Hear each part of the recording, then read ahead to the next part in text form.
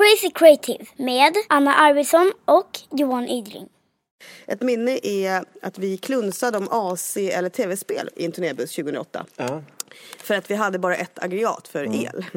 Och då vann tv-spel. Så det var ju 17 svettiga män. Om ni minns den sommaren så var den riktigt varm. Det var ju jävligt äckligt. Ja, det var äckligt. Jag har ju varit på gayklubb i hela mitt liv, så det där låter inte så jobbigt. Så jag kan säga, jag har varit med om trängre utrymmen med fler män.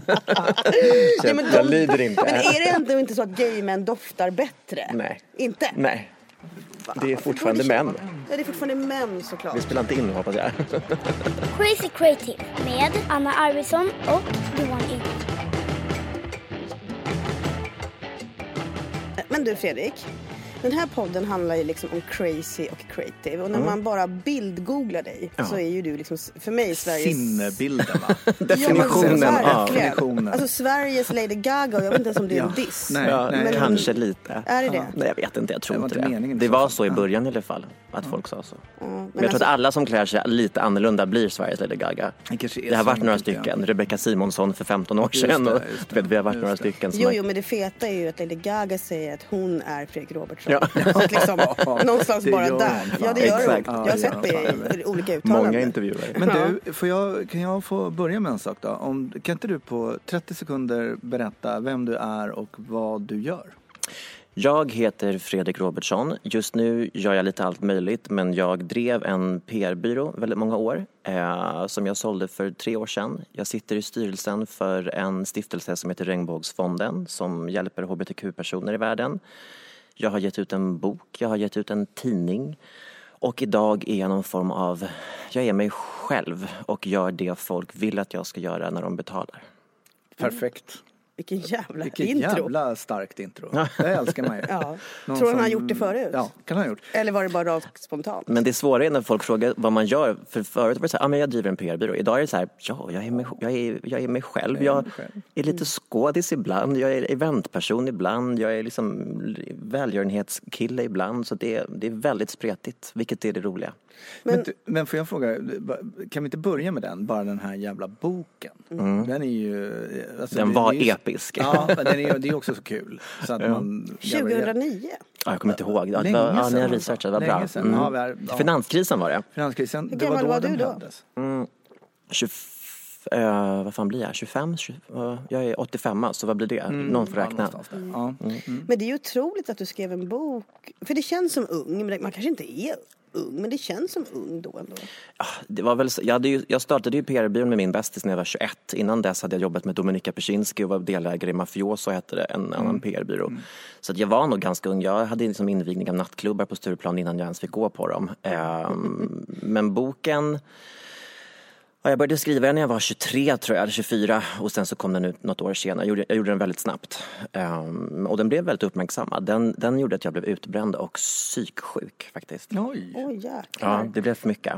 Alltså i processen eller det du fick tillbaka efter att du släppte? Jag har aldrig haft ett behov av att få uppmärksamhet. Och när jag byrån gick jättebra, boken gick jättebra och det var otroligt mycket media på den. Och jag tackade ja till precis allting och förlaget var ganska litet. De var så glada, de bokade mig på grejer. Men till slut så bara totalkraschade jag.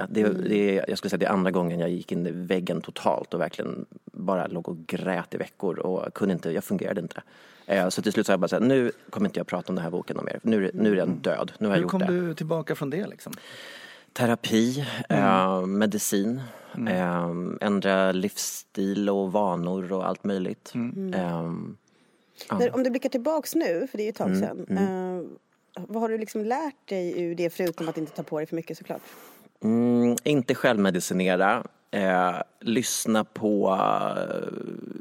på kroppen och varningstecknen och bli egoistisk, att sätta sig själv först. Och det kan låta ganska så här ohärligt, men om inte jag fungerar så fungerar ingenting runt omkring mig. Så att det har jag lärt mig, att någonstans så här, vi är så bra på att boka upp oss och vi har så långa, som så här, om 3 veckor ska man göra det här, om 2 veckor, jag försöker vara väldigt mycket nu. Om någon vill ses, då får man gärna vara spontan och fråga, vill du ses nu? Och då säger jag ofta att ja, men absolut, men jag kan inte committa 3,5 vecka fram helst. Det tycker jag är skitjobbigt. Det där är intressant, därför att när vi bokade den här, jag minns inte om det var på sms eller Instagram, så var ditt spontana svar, vad kul, men varför är det så långt fram? Ja. Och då berättade jag det för dig, Johan, jag tror att vi inte känner varandra. Så tyckte jag att det var så himla positivt av en person som då inte har någon koll på oss då, nej. Och bara säger, kan vi inte göra det snabbare? Ja. Men nu fick vi också ett svar. Men jag gillar inte att skjuta på grejer. Och jag vet liksom att alla brukar alltid mobba mig för att jag svarar så snabbt att jag alltid för att jag hatar att ha saker liggandes. Så fort det är en liten plupp i mobilen eller ett oläst sms, det måste bara bort. Det får aldrig bli en hög, för då, det fixar inte jag. Men det är också kanske nästan att du kan tendera till att bli utbränd igen då. Eller? Ja. Eller så är det ett sätt att motverka att bli utbränd. Så är det för mig. Jag tar aldrig riktigt semester. Jag stänger aldrig riktigt av. För att det alltid ligger och puttrar alltid. Det kokar aldrig. Så för mig funkar det. Men det är säkert olika. Vissa är nog bra av att stänga av i 5 veckor. Jag skulle inte klara av det. Nej. Men du, vi ska inte prata för mycket om boken. Vi ska prata mycket om, men vi kan inte bara prata lite om boken. För de som då inte har... Den går nog att köpa. Ja, den går att köpa. Ja, den gör det. Ja, vad kul. Den heter Fattig miljonär. Hur man lever lyxliv till budgetpris. Och för mig var det en humorbok. Och jag tyckte det var så uppenbart. Men det var nästan bara uppenbart för mig, verkade det som. För att alla intervjuer och alla jobberbjudanden och allting som hände med det var att jag blev ekonomiexpert. Och det var det som någonstans blev så skevt, att man satt i Nyhetsmorgon och så här, men folk, jag kommer ihåg att jag satt i radio någon gång och folk skulle ringa in och fråga mig om sina ekonomiska liksom, problem. Jag var så här, vänta, ni har liksom inte, jag pratar om hur man snattar på McDonalds i den här boken. Alltså så här, det är verkligen inte, jag är inte ekonomisk. Alltså så här, det var det som någonstans blev så knäppt då på Akademibokhandeln, så var den liksom, det var så handelslitteratur, och sen kom min bok och sen så kom mer ekonomiböcker, så bara, men den skulle ligga bland humor eller bland så här designtorget-böckerna, men ja, den var väldigt rolig, jag hade mycket experter i den, jag intervjuade mycket personer och men kom den ut behov att du själv var så här fucking money? Nej, jag var PR-person och så bara såg att det var så mycket media om finanskris och allt var så deppigt och det var så mycket så här sparar så bara, men om man inte vill tulla på sin livsstil men inte ha pengar, hur gör man då? Och för mig var det en sån här klockren PR-vinkel bara, så jag gjorde det ur en PR-persons produkten saknades. På ett sätt höjden av kreativitet, måste man säga. Ja, men den var kreativ. Den var extremt kreativ. När fattade du att du var kreativ? Jag vet inte om jag någonsin har reflekterat. Det var faktiskt första gången jag började tänka på det när du hörde av dig, så började jag tänka så här, för många tror typ så här att jag designar kläder, att jag är ju kreativ på mitt sätt. Jag har aldrig funderat så mycket på det. Det har varit en sån självklarhet för mig. Vem var du i gymnasiet? I gymnasiet så var jag inflyttad, inte säga hemflyttad. Jag bodde i Singapore innan, så jag flyttade hem till gymnasiet. I Singapore på den tiden så jag visste inte att jag var gay. Jag gick i en strikt skola med skoluniform och sådär. Och sen så kom jag hem till gymnasiet och man fick vad man ville, man fick klä sig hur man ville. Alla var bisexuella för jag gick medialinje. Och så bara så här, men gud, jag är ju gay, vad fan vad sjukt. Det bara det slog mig som för alla andra var kanske självklart. Men för mig minns du din första kärlek? Alltså, kärlek eller kille? Ja, det är ju faktiskt en relevant fråga. Jag säger kille då. I gymnasiet, alltså när du fattade du? Men jag minns den. Det var faktiskt ett par som jag blev lite kär i. Ja. Nu i sen MeToo-tider så kanske det inte var så helt okej, men skitsamma, annan podd kan vi prata om övergrepp. Nej då. Nej, men så att jag var väldigt ambitiös, jag tänkte av väldigt mycket. Jag började praktisera Dominika i första ring. Så att jag var ambitiös och ville vidare. Jag gick foto på mediegymnasiet, det var ju inte så här. Vart är det här någonstans? Nacka strand. Okay. Och då var den väldigt bra, den skolan. Nu vet jag inte, men då var den så här considered en av de bästa i Sverige. Spännande. Men har du reflekterat någon gång över hur din hjärna fungerar?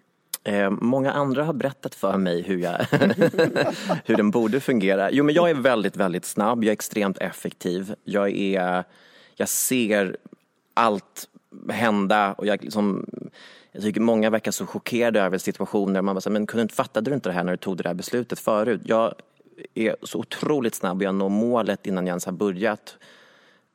Så att jag efter all terapi och så också så har jag ganska bra koll på hur jag fungerar när jag blir manisk, vad jag ska tänka på. Så att, Har du en massa diagnoser? Nej, hur sjukt? Ja, jag vet inte. Nej, men jag var helt säker på att jag var bipolär, ADHD och allting. Men min terapeut var en grekisk äldre dam. Det enda hon sa en gång var att jag betedde mig narcissistiskt kring ett specifikt, väldigt avgörande för mig, en händelse. Och då så sa nu är du narcissist, sa hon. Och så jag bara, men gud, får du säga så? Ja, det får jag. Jaha, okej. Fan. Ja, verkligen. Jag betalar ju ändå. Jag borde få höra snälla saker.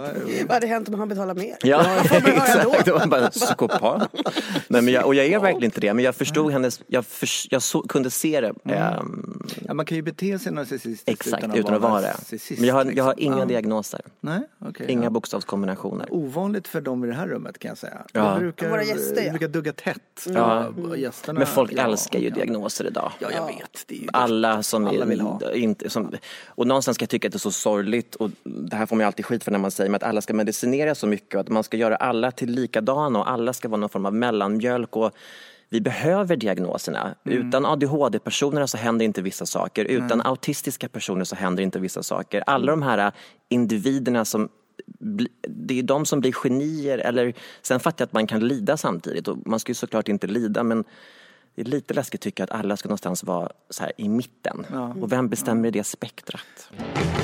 Jag gick i så här psykodynamisk terapi, jag gick inte så mycket KBT. Jag ville förstå varför jag är som jag är. Jag fick inte så jättemycket verktyg som jag så här, när du får panikångest, gör så här. Utan för mig var det mer så här, förstå varför du är som du är och ta beslut kring det.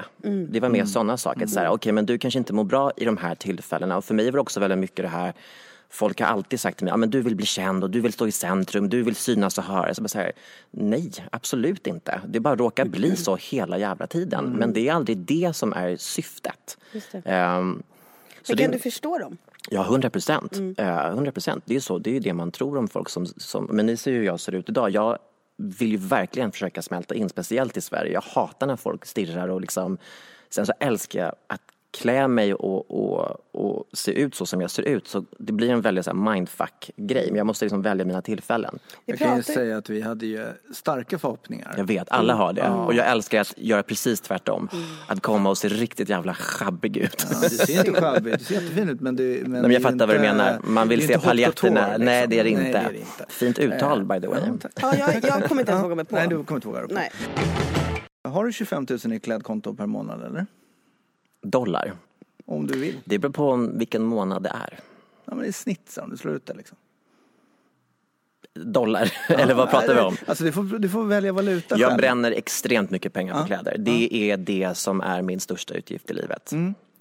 Är det vad ska man säga? Är det business or pleasure? Eller vad ska man säga? Förstår du vad jag menar? Det är pleasure först, men det har ju blivit en business. För att jag är den jag är, så får jag jobb. Så de hänger ihop. Men jag köper inte ett plagg och tjänar pengar på det. Nej. Men däremot så, när man ser ut som jag ser ut i Sverige, så blir man attraktiv för en viss typ av kund eller målgrupp eller vad det nu kan vara. Så att det hänger lite ihop. Men det här är ju bland det smartaste liksom PR och intressekombination jag någonsin har hört. Ändå är det inte avdragsgillt. Men alltså jag blev ju man blir ju blown away. Bara man googlar dig lite så står det ju, du blir ju höjd till hyarna. Hyarna? Nu har de druckit vin här borta. Nu har hon. Nej, men bara man googlar det lite så blir du höjd till skyarna. De enklaste googlarna är ju bland annat då där du också blir omnämnd som liksom the mysterious man. Ja, det är kul. Ja, men det är otroligt. Alltså jag fattar ingenting om den här världen. Nej. Jag blev bara sögs in av att läsa om men dig. Den lilla världen av haute couture är ju märklig. Eftersom jag är den enda killen i världen, så blir det väldigt knäppt när jag då kommer skäggig i klänning på Valentinos visning i Paris. Och det blir ju som med blått hår och så ett litet entourage av personer som liksom springer efter och fixar grejer. Då, innan folk började förstå och veta, så blev det just den här artikeln att någon fotograf fotade från Vogue. Och så skrev de bara, men är det en rysk popstjärna eller är det, vem är det här? Och sådär. Och då hade Valentinos PR-person skickat ett mejl eller sms och berättat att nej, men han är en kund och han är svensk och han är en PR-kille. Och då förlängde de artikeln, vilket var väldigt kul tycker jag. Att de är som säger, now we know who the mystery man is. Så han heter Fredrik och han är svensk och han är inte royal from Russia. Och så blev det en grej. Vad hände med att du faktiskt fick den här snilleblixten, måste jag ändå säga? Nej, men alltså positionera dig på det här sättet. Du är ju liksom en rockstjärna i modebranschen. Ja, just den var inte så medveten. Jag blev medbjuden till Coutureveckan för att jag hade lanserat en bok av en modesnubbe från LA. Och han sa så här, men du som älskar mode, följ med mig till Paris efter Elle-galan. Och så ja, absolut. Och han var extremt generös med att jag fick följa med och vi satt första raden. Och jag, som jag är, klär upp mig för tillfället. Och jag såg väl där och då att säga, jaha men gud, det är inte så många killar och framförallt inte så många killar som ser ut som jag ser ut. Minns du vad du hade på dig då? Första visningen minns jag, det var en Dior-visning. Och det var inte couture, det var, vad ska man säga, det var herrvisningen som är precis innan Coutureveckan. Då hade jag ett par visir som Lady Gaga hade på sin sitt artpop-omslag. Och så hade jag blått hår och så hade jag någon svensk design i någon så här bubblig grej. Och när vi hoppade ur bilen, och det kommer jag aldrig glömma, för jag var inte heller så här, det här med streetstyle-fotograferna och vilket tryck det är, men det var ju utan att överdriva 80 fotografer som slogs om att ta kort på mig, för de trodde ju såklart att jag var en rysk popstjärna, eller de kollade upp efteråt vem var det vi fotade. Han är mycket snyggare än rysk popstjärna. Det vill jag ändå bara säga på the record.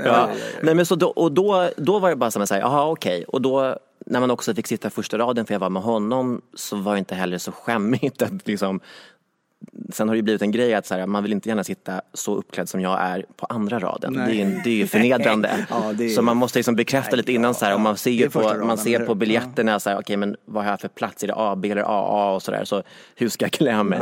För första åren innan jag var kund så var ju jag var inte helt ointressant, men det är inte så att de bryr sig om mig bara för att jag har på mig Ghana-kläder. Men när jag har Ghana-kläder och dessutom spenderar, då blir det jättespännande. När du säger var kund, då menar du att du köper till couturehusen. Ja, just det. Okay. Men du köper man direkt av dem, eller hur funkar det? Eller liksom, man är på visningen och så ser man någonting man tycker om. Och det görs ju oftast bara en av allting. Så då gäller det att vara först. Och då finns det oftast på de här husen så finns det en person som vad ska man översätta det till? Client relations typ. Och då har man alltså den personen säger jag vill ha look 42. Men jag vill ta bort armarna och ändra färg och göra så här typ. För att ofta så är det ju damkläder och vissa kanske vill ändra andra grejer och sådär. Och sen så går man till showroomet och så träffar man designern och alla sömmerskor och sådär. Och så går man igenom, så skissar de och så är det en jävla process som ibland kan bli så här, men bara skärp er, sy skjort, jäveln.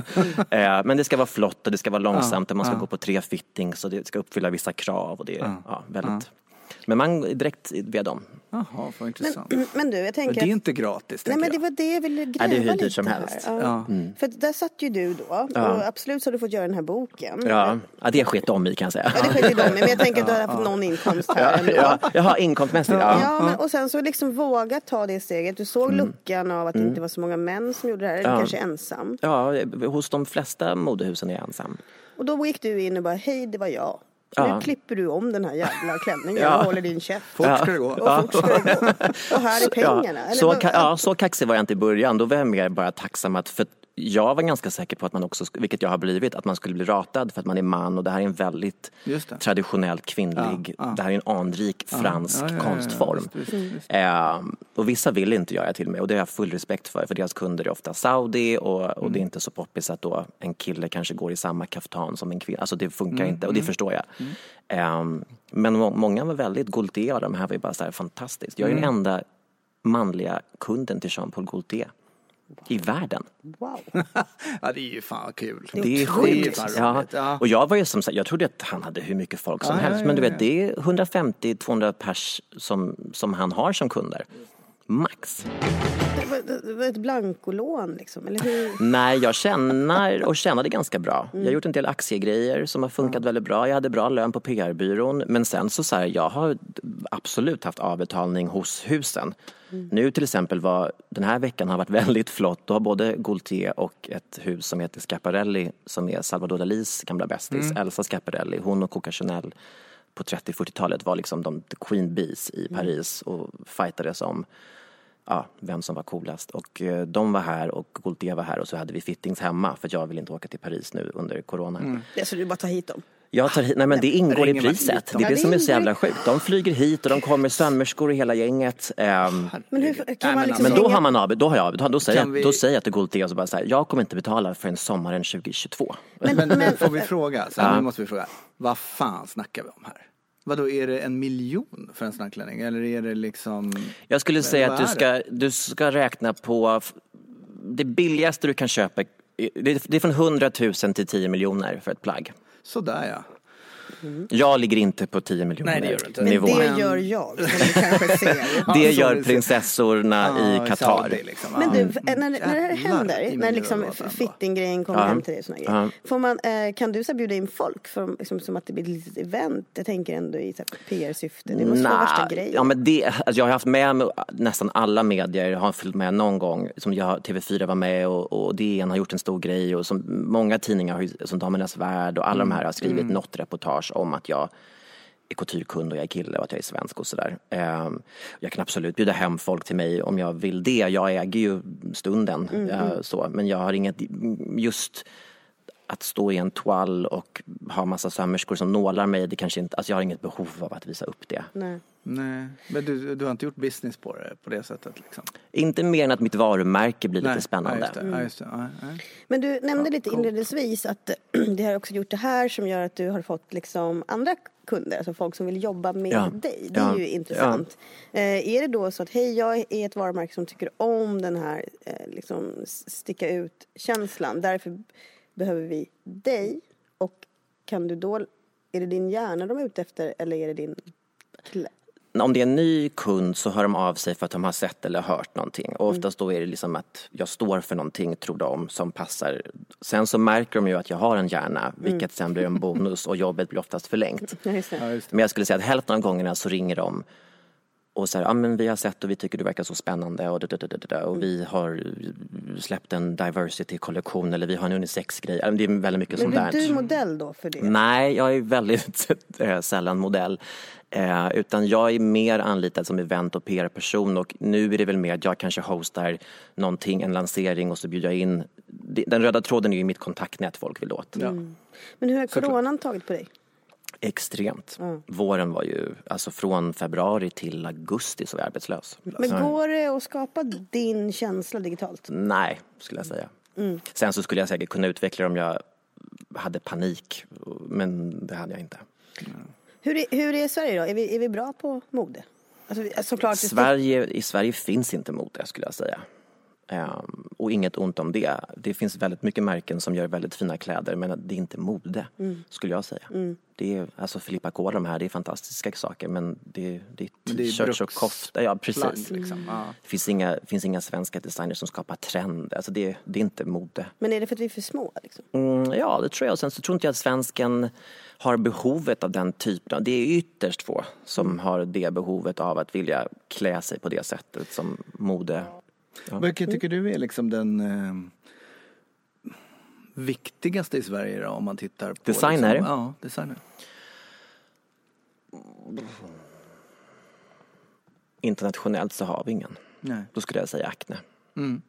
Men liksom, who cares? Ja. Hårt ändå. För att det som jag på något sätt känner att svenskar är bra på blir någon sån jävla funktionsklädes. Men det är för att vi är såna. Ja. Även om det är snygga funktionskläder så är det absolut. Ja. Och vi medicinerar våra bokstavskombinationer och vi ska alla ha Canada Goose. Och så dricker vi för mycket. Ja. Men vi är det enda landet som inte har, som alla vill vara som alla andra. Det är så ängsligt här. För fan vad tråkigt det är. Det är väldigt tråkigt. Därför är det härligt att i alla fall programledarna dricker vin i den här podden. Det är underbart. Det är någonting alldeles extra. Ja, men också att lyfta kreativitet. För där jag tycker man i Sverige blir väldigt hämmad och väldigt mördad kreativt. Det är väldigt få som vågar ta ut svängarna. Man ser potential hos företag eller och bara säga okej, ni vill göra en bloggträff. Kul. Men det där har vi pratat om lite, att back in the days var min upplevelse i alla fall att människor stannade längre kvar på sina jobb och blev då modigare. Och nu är det snarare att man liksom jagar nästa och därför vågar man inte ta de här knasiga besluten som var utanför. Och det är ju väldigt trist. Ja, det går väldigt snabbt idag också. Man har liksom inte folks attention mer än det allting bara, Instagram och allting när det kom, det bara, flödet är ju så här. Du har liksom 2 sekunder har en persons uppmärksamhet. Så var det ju inte innan sociala medier kom. Så är det. Så det är både bra och dåligt. Om jag skulle vilja lansera, eller säga, jag vill jobba med dig. Vad skulle du säga är liksom dina bästa skills, förutom att du är snabb? Och det är ju inte alltid bra om det är per timme. Jag tar aldrig betalt per timme. Nej, det är bra. Jag tar betalt för min kompetens. Och jag är okej dyr, tror jag. Jag tror inte att jag är dyrast, men jag är nog inte billigast. Men vad var din fråga? Nej, men hur ser det ut om man startar upp en process med dig och börjar jobba med dig? Vad är det första som händer? Jag frågar syfte, målsättning, drömscenario, budget. Och sen så, jag är väldigt lite för så här flotta. Så var det när vi hade byrå. Det var väl där jag och min partner lite tyckte. Jag var bara så här, jag slängde ur mig och bara sa så här ska vi göra, klart, nu kör vi. Medan hon förstod såklart vikten av att göra en 40-sidig presentation och ta 60 000 för den. Jag var bara så här, men gud vad onödiga pengar. Så att jag är ju, nu när jag är själv och bestämmer själv, så är jag mycket, mycket snabbare. Vilket funkar med dem jag jobbar med. Jag har mitt lilla stab av företag som jag jobbar med, och de vet hur jag funkar. Man får inga fancy presentationer, utan jag ringer upp eller skickar ett ljudmeddelande och så säger jag, så här gör vi, de här kommer, nu kör vi. Och vill man inte, så behöver man inte. Jag har lyxen att kunna säga nej. Jag har lyxen att inte behöva anpassa mig. Jag har gjort det så mycket för att jag har haft anställda att ge lön till, och då kan man inte vara så. Men nu är det bara jag, och om jag inte får jobbet så får inte jag de pengarna, och då skiter jag i det. Alltså så här, det är så jäkla härligt. Vad är liksom, vad ska man ha dig till? Vad är det allra bästa? Om man ska ge dig, mycket bra fråga. Nej, men om man ska runka av folk. Förutom men det är ju mitt jobb. Ja, precis. Det är annars. Förutom det tänker du. Nej, men alltså, om man tänker så här, men jag har någonting och jag har ett projekt som jag vill lansera, eller Anna har sina armband här och så här. När är du som bäst? Liksom, vad är det man ska använda dig till när du tycker att du verkligen kommer till din rätt? Mitt kontaktnät. Ja, okej. Känner du alla?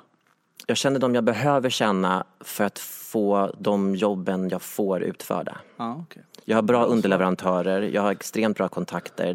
När jag startade min tidning, där alla pengar gick till Regnbågsfonden, så fick jag alla att jobba gratis för att det var en välgörenhetsgrej. Men det är inte alla som har heller kapaciteten att kunna ringa Jeremy Scott och alla de här, Viktor och Rolf, och säga så här, du ska göra en svensk liten modetidning gratis och vi ska ha hela ditt arkiv och plåta med. Alltså det är ingen som får det. Nej. Så jag minns att jag var på någon lansering med Viktor och Rolf, en parfym här i Stockholm. Och då tänkte jag så här, men ska vi inte bara mässa Rolf och så får vi FaceTime med honom? Och så vet jag att hon, PR-ansvariga då på L'Oreal, bara, men vad gör du? Jag bara, jag ringer Rolf. Och så fick vi FaceTime med hans hund. Och då var hon så här, men vi måste jobba ihop. Jag bara, ja, det tycker jag. Magiskt. Mitt kontaktnät är det man vill åt, och det kan man utnyttja på olika sätt. Om man ska göra en plåtning, om man ska göra ett event, om man vill få sina armband på rätt personer, eller liksom, oavsett om det är artist eller om... så att det skulle jag säga. Men du, hur föddes Regnbågsfonden? Den föddes av Arto, heter han, som driver Mälarpaviljongen på Norr Mälarstrand. Han skulle ha en insamling. Han hade några anställda homosexuella män från Uganda som berättade om situationen där. Och då så skulle de ha ett lotteri och en liten happening. Och målet var att samla in, jag kommer inte ihåg om det var 30 eller 50 000. Och då kom Jonas Gardell dit och så sa han, men här är vad det nu var, 30 eller 50 000. Höj nivån, höj målsättningen. Och då började de prata, och då tog de in Jon Voss som grundade QX, en gaytidning. Och de tre startade, och sen så kom Kajsa Bergqvist in, och sen så ringde hon mig.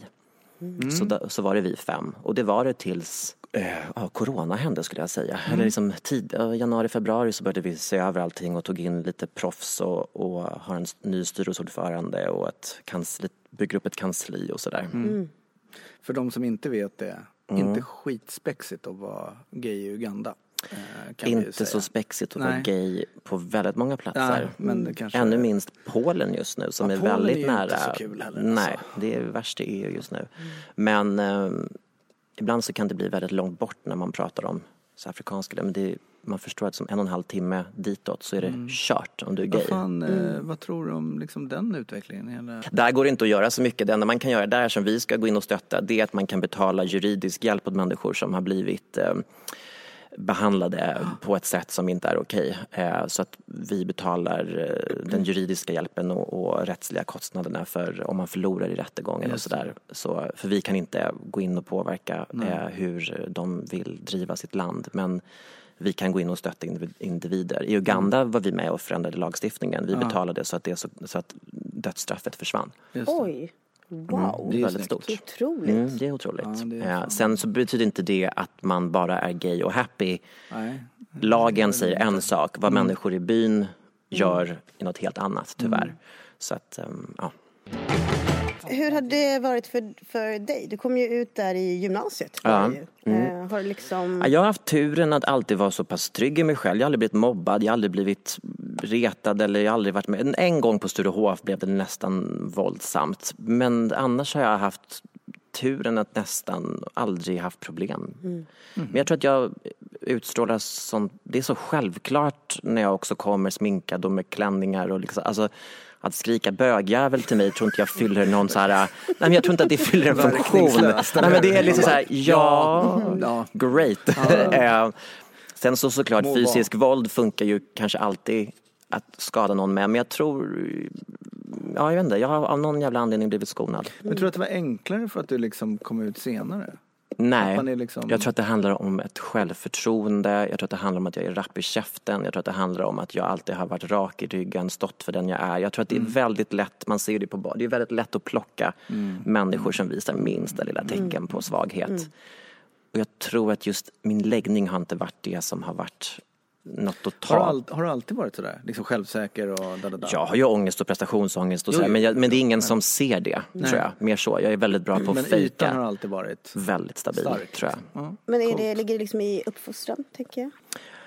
Ja, det gör det nog. Mamma och pappa? De är stabila. Gifta och trygg och bra uppväxt. De har varit stöttande men också kontrollerande och vi har haft ovissheter och det är väl först nu vi talar ut om vissa sådana saker i vuxen ålder och sådär, men ja, det är inte lätt det har inte varit lätt för dem att ha en son som mig heller. Med all respekt nu efterhand när man är vuxen att det är klart att bo i ett konservativt land som Singapore och ha en son som väljer att bli satanist när han är 14, tatuerar sig och liksom, det blir ju kaos för dem också. Ja. Var du med Norge-gänget eller? Vad sa du? Var du med Norge-gänget? Norge-gänget? Ja, de satanisterna i Norge. Nej. Var det dina kompisar? Nej, i Singapore, de flesta satanisterna där var från England. Ja. Jag tänkte, de här var ju jävligt glada där och brände kyrkor och grejer. Vi brände aldrig, vi var ju mest vi hade ju sett The Craft och var liksom lite mer... Det var lite goth nästan. Det var got och sen så var det Anton LaVey, den moderna satanismen och det var kul ändå. Ett år av, för mig var det mest mode. Alltså så att bara få... Ja, visst, det är ju snyggt ibland liksom. Jag älskar... Men är det här, man ser ju en liten tatuering här på handen. Jag är helt täckt. Är du helt täckt? Ja, eller helt täckt, men jag har väl kanske 70-80 tatueringar. Är det sant? Så att det är armarna och benen och fötterna och... Vilken betyder mest? Där står det M. VV, Vilma och William. Min systers barn. Betyder mest, den här betyder en hel del. Det är den kemiska förteckningen på Sanor, Xanax. Påminnelse om att inte ta det. Vilken grej. Då kanske jag skriva vin bara på krogarna. Eller? Men liksom man blir ju nästan så här, för samtidigt säger du ju så här yta och så tänker man så, men vem är du då, Fredrik egentligen? Nu vill man ju nästan bara krypa i under skinnet och bara... Jag tror inte vi har tid att gå in så djupt. Ner sig. Ja, vi inte det. Nej. Jag är väldigt emotionell, jag är väldigt empatisk, jag är extremt känslig. Men sen kan jag också vara stenhårt och ruthless när det gäller jobb. Så att jag tror att det beror på lite vad man har för relation med mig. Det är ytterst få som känner mig väldigt väl. Men många tror jag har en generell positiv ändå bild av. Det är sällan jag hör så här, men gud, du var inte alls så dum i huvudet som alla har sagt. Vilket är skönt. Ja, det är ju skönt. Den får man ju också som alla har sagt. Som alla är så jävla många. Ja. Men vissa har ju rykten om att vara på ett visst sätt. Och sen, men jag tror att jag har ett ganska okej rykte. Det är inte så jättemånga som hatar mig, tror jag. Hur är det att ha dig som chef? Sådär. Jag är inte en bra chef. Vad är det som gör att du inte är så bra? Det går för fort, jag är inte inkluderande, jag briefar jävligt dåligt, jag tar för givet att man fattar, är lätt irriterad. Du vet när folk kommer in och bara säger, nej men verkligen inte. Någon gång så var det någon som kom in, jag känner inte att jag utvecklas. Jag bara, vems problem är det? Mitt eller ditt? Gå ut och utveckla dig själv då. Ja, men sån är jag, för jag har inte så lärde jag mig allting. Det var inte så att Dominika satt och bara så här gör man, utan så här, det är bara, här har du en kund, figure your shit out. sånt. Men så är det. Är det någonting du vill jobba på? Är det så här, Nej. Du har bara... Jag är helt klar med mig själv. Du är klar. Fan vad skönt ändå. Nej, men just de som hängde kvar och som det passade funkade väldigt bra med. Och jag har inget behov av att det ska funka för alla. Nej, så jag är rätt nöjd med att bara... Jag bulldozrar på. De som hänger med och de som är ledsna, sorry. Men du, vad betyder kreativitet för dig då? Vad är det för någonting? Ett öppet sinne. I mitt yrke så handlar det väldigt mycket om erfarenhet och kunskap. Sen när man pratar mode så är det något annat. Då är det väl en vision. Och jag blir väldigt inspirerad och kreativ när andra är kreativa. Så kan jag liksom ta det längre. Om jag ser någonting så bara, men här borde du göra på det här sättet där. Och då ska vi ringa den personen och så ska vi ha den utställningen och så kommer du sälja till de här kunderna.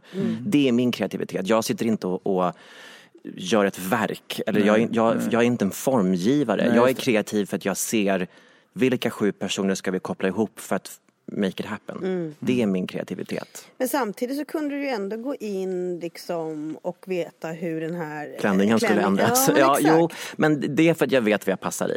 Och vad jag har hemma och vad jag äger och sådär. Ja, men det är jävligt coolt. Jag tänker på så här, brukar fråga folk om de jagar likes. Den känns ju är det Instagram? Nej, vi brukar fråga, alltså du får tolka det lite som du vill. Jag tror att så här, jag gillar den frågan lite av den anledningen att den såklart dels kan handla om det. Och det kan ju vara en yrkesgrej att man behöver jaga likes. Den andra är ju känslan av att bli bekräftad.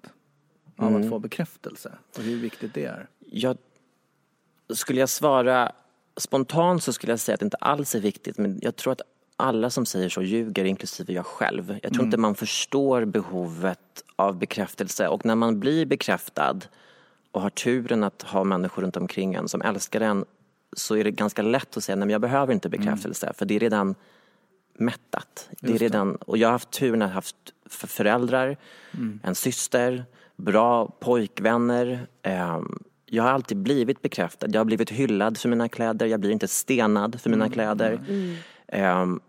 Så att det är lite bortskämt att säga att man inte behöver det, tror jag. Jag tror att de som säger det har det redan. Förstår du vad jag menar? Och då kan det vara, man kan glömma bort det. Så att självklart behöver jag bekräftelse. Men när du kör på där med, ser det här, har du någon inre polis som stoppar dig? Inte precis där och då. Då går det lite för fort och liksom sådär. Men den kommer efter ett tag. En liten polis som försöker. Efter ett tag så kommer den och så bara, fan, det där var ju jävligt dumt att jag lovade det eller sådär. Men oftast går ju allt att lösa. Det löser sig. Ja. Men vill du ha det då? Nej. Nej. Konstig är du på en skala 1-10? Ska jag svara på det om mig själv? Jag tycker inte att jag är ett dugg konstig. Nej. Oj. Men du Fredrik, hur är det att leva med dig? När jag och mitt ex gjorde slut, eller 2 ex, vi var förlovade och var ihop i kanske 5-6 år. Efterhand så förstod jag att det var väldigt jobbigt. Är man inte väldigt stark som individ och vet vad man vill och vågar sig ifrån, så är det nog väldigt tufft att leva med mig. Har man sitt eget och har sitt på det torra och har koll på sig själv, så är jag underbar att leva med. Men jag har en tendens av att köra över. Jag är inte så lyhörd. Man måste vara väldigt tydlig med mig. Så här, jag tycker inte om när du gör så där. Då tar jag bort det på en gång. Man kan inte hålla på och smyga omkring med det. Utan man måste säga till mig att så här, sluta. Och då slutar jag på en dag. Men jag är väldigt adaptable. Vad det nu är på svenska. Anpassningsbar. Ja. Men den typen av... Väx inte på träd. Ja, det var exakt det faktiskt jag ville komma till. Jag förstår det. Nej, men, jag har betat av alla. Alla. Och hittat den bästa. Vilka situationer tycker du att du är riktigt jävla bra då? Väldigt bra på att se andras problem och förenkla andras problem och se lösningar. Där är jag väldigt, väldigt bra och kreativ och tycker att jag har så pass... Jag dras ju till mina närmaste vänner i alla sjuka i huvudet. Den liksom röda tråden bland mina närmaste är att alla är extremt egensinniga och konstiga och många är konstnärer. Jag älskar knas, även fast det sliter ut mig. Så att jag har erfarenheten av alla typer av konstiga konstellationer och sådär. Så jag är väldigt bra på det. Sen är jag är bra på mitt jobb. När jag får flyga fritt och skina som jag vill. Utan att någon styr mig för mycket. Jag är bra på att suga kuk. Ja. Hur gör man det bra? Djupt och blött. Fan går man vidare från det här? Jag frågar så här då. Men jag tänker det pågår mycket liksom. Du är snabb som inåt helvete. Bla bla. Kan du stänga av hjärnan någon gång? Nej.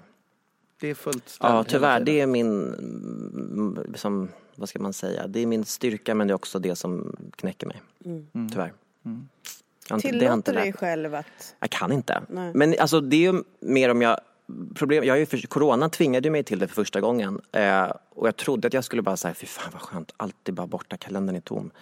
Men det blev ju en superdepression av det. Alltså, nu vet jag att så här, okej, men du mår inte bra av att bara ligga och äta godis i sängen. Vilket jag verkligen genuint trodde var lösningen på allt. Och det är det ju inte. Det var det inte. Nej. Tråkigt. Ja, verkligen. Så nej, min hjärna kan inte riktigt stänga av. Och min effektivitet är... Ja, det knäcker mig. Men jag kommer från min mamma är ensamvarg och min syster är ensamvarg.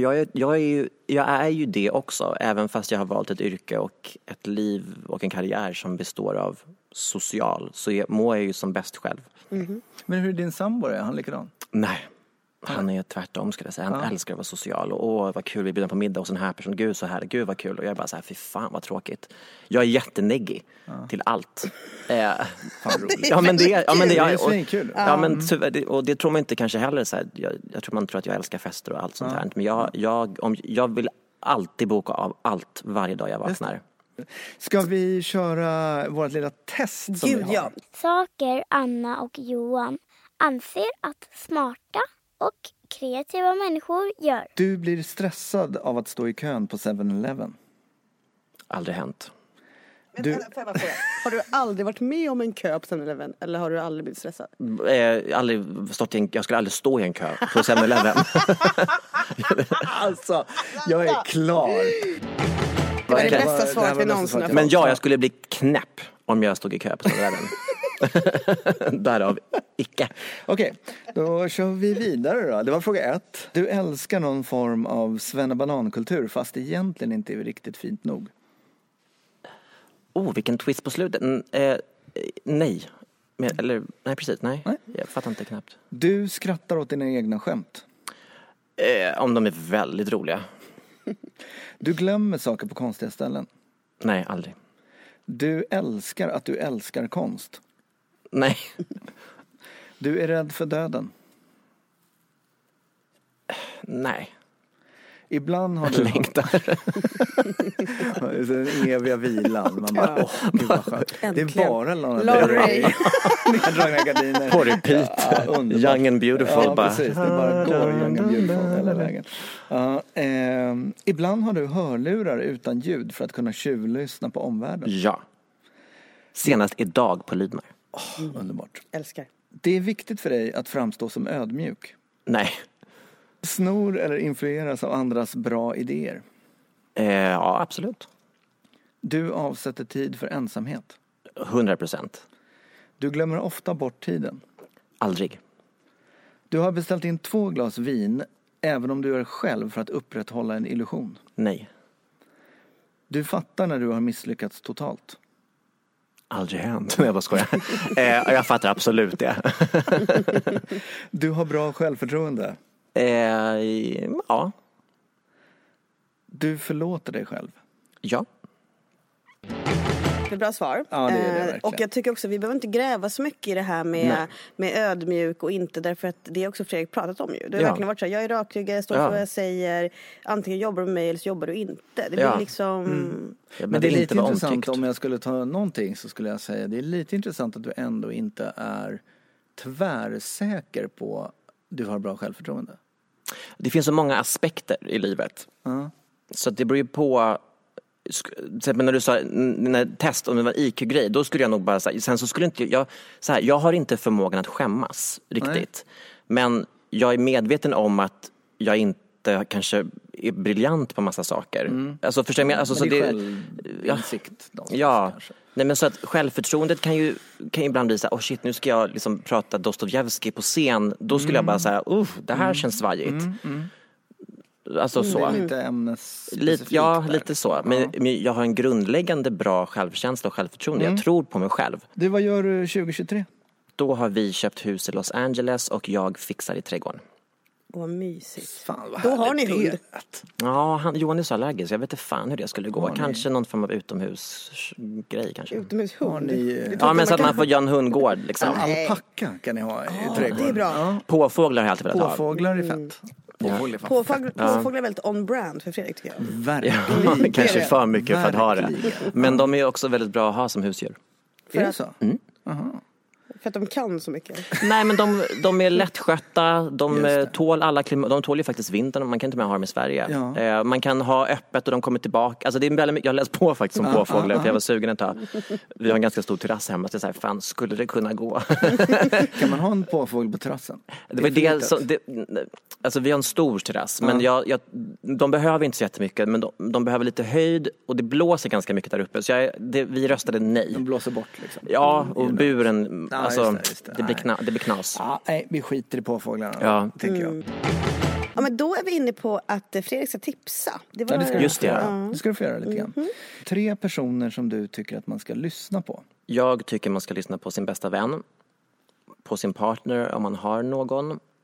Och på om man har en psykolog och sin mamma. 3 saker man inte får missa i livet. Sex, kärlek, resa. Upptäcka kulturer kanske jag säga. Man kanske inte ens behöver resa för det. Men upptäcka andra kulturer. 3 böcker man ska läsa. Precis. Och jag läser ju inte böcker. Så det här är ett sånt här tillfälle. Okay. Ja, men det här är ett sånt här tillfälle när jag ljuger. Jaha, nej, men det säger istället. Nej, okej. Nej, men så här. Million Little Pieces läste jag innan det blev den här skandalen att han hade ljugit och sådär. Kommer ni ihåg den? James Fry. Ja. Den boken betyder väldigt mycket för mig. Och jag tyckte Hillary Clintons What Happened var väldigt intressant. Men då läser du ju. Det är de 2 som jag egentligen har. Sen har jag läst Chelsea Handlers alla böcker. Men det är inte så, alltså, det är ungefär som att tipsa om. Ja. Det får man får göra som man vill. Ja. Men då provar vi. Men jag vill också tipsa om Fredriks bok. Ja, just det. Den skulle jag ha sagt själv. Du skriver böcker, men jag tror inte, problemet är att förlaget finns inte ens kvar. En dog i cancer och förlaget gick i konkurs. Så att jag vet inte vem som får pengarna om den där boken. Jo, men vem får pengarna? Vart tar de vägen? Det är ju jag faktiskt. Jag borde försöka få tillbaka rättigheterna. Nej, jag fick ju länken och då stod det slutsåld. Precis, jag tror att det är det som... Den finns, men den är slut. Vilket ser bra ut. 3 filmer eller serier som du tycker man ska se? Jag är en serienörd. Och jag är inte så kreddig. Real Housewives of Beverly Hills. Älskar. Jag har så många serier. Men den är så här guilty pleasure-serien. Sen tycker jag 6 Feet Under är det bästa som har gjorts. Och jag tycker Ryan Murphy som producent är fantastisk. Så att allt han gör, American Horror Stories, nu senast Ratched, allt är väldigt vackert om man gillar setdesign och kläder. Men det finns ju så många bra. Dexter, alltså det finns ju Sex and the City för den delen. Ab Fab. Du vet, det finns mycket bra. Vem har tiden? Jag. Ja, det är ju corona så att säga. Så att, låt det fortsätta. 3 låtar som har betytt någonting för dig. Stay With Me med Bette Midler från filmen The Rose. Den spelade jag på repeat när min exman, eller när vi gjorde slut egentligen. Då gick den hem och jag tyckte så synd om mig själv. Och då var det bara så här, stay with me baby. Ja, den var jättebra. Allt som Lana Del Rey har gjort. Jag har ingen favorit. Men jag tycker bara hennes jag är väldigt, väldigt melankolisk. Den andra kvinnan med Sarah Dawn Finer. Oj, kul. Den är väldigt bra. Den kom in lite från vänster, känner jag. Väldigt. Men den gick jag också tyckte synd om mig. Jag tycker väldigt mycket synd om mig själv, märker jag i mitt liv när det gäller musik. Men den spelade när Johan inte gjorde slut med sin man. Då gick jag vill inte vara den andra kvinnan. Fint. Ja, hörni, för fan vad kul det här var. Jättekul. Ja. Superhärligt. I min lilla låda. Gud, jag vill hänga med dig. Man vill inte det. Nej. Det är lite så här lagom. Det här är lagom. Men om jag hade så här, hej, jag ville hänga, kommer det då? Ja, det kan jag nog göra. Jag kanske kommer boka av samma dag. Just det, för man får bara rida den vågen. Och så får man säga, men vad synd. Och sen så kanske jag har några timmar sen bara säga, vad gör du? Nej, men jag har ju lärt mig nu att jag ska fråga samma dag. Ja, det är också bäst. Jag vill hänga om en kvart. Vi sitter här nu, kom. Ja, men har den här podden sänds någonting? 2 säsonger, eller hur? Ja. Jag har aldrig lyssnat på den. Det är så märkligt.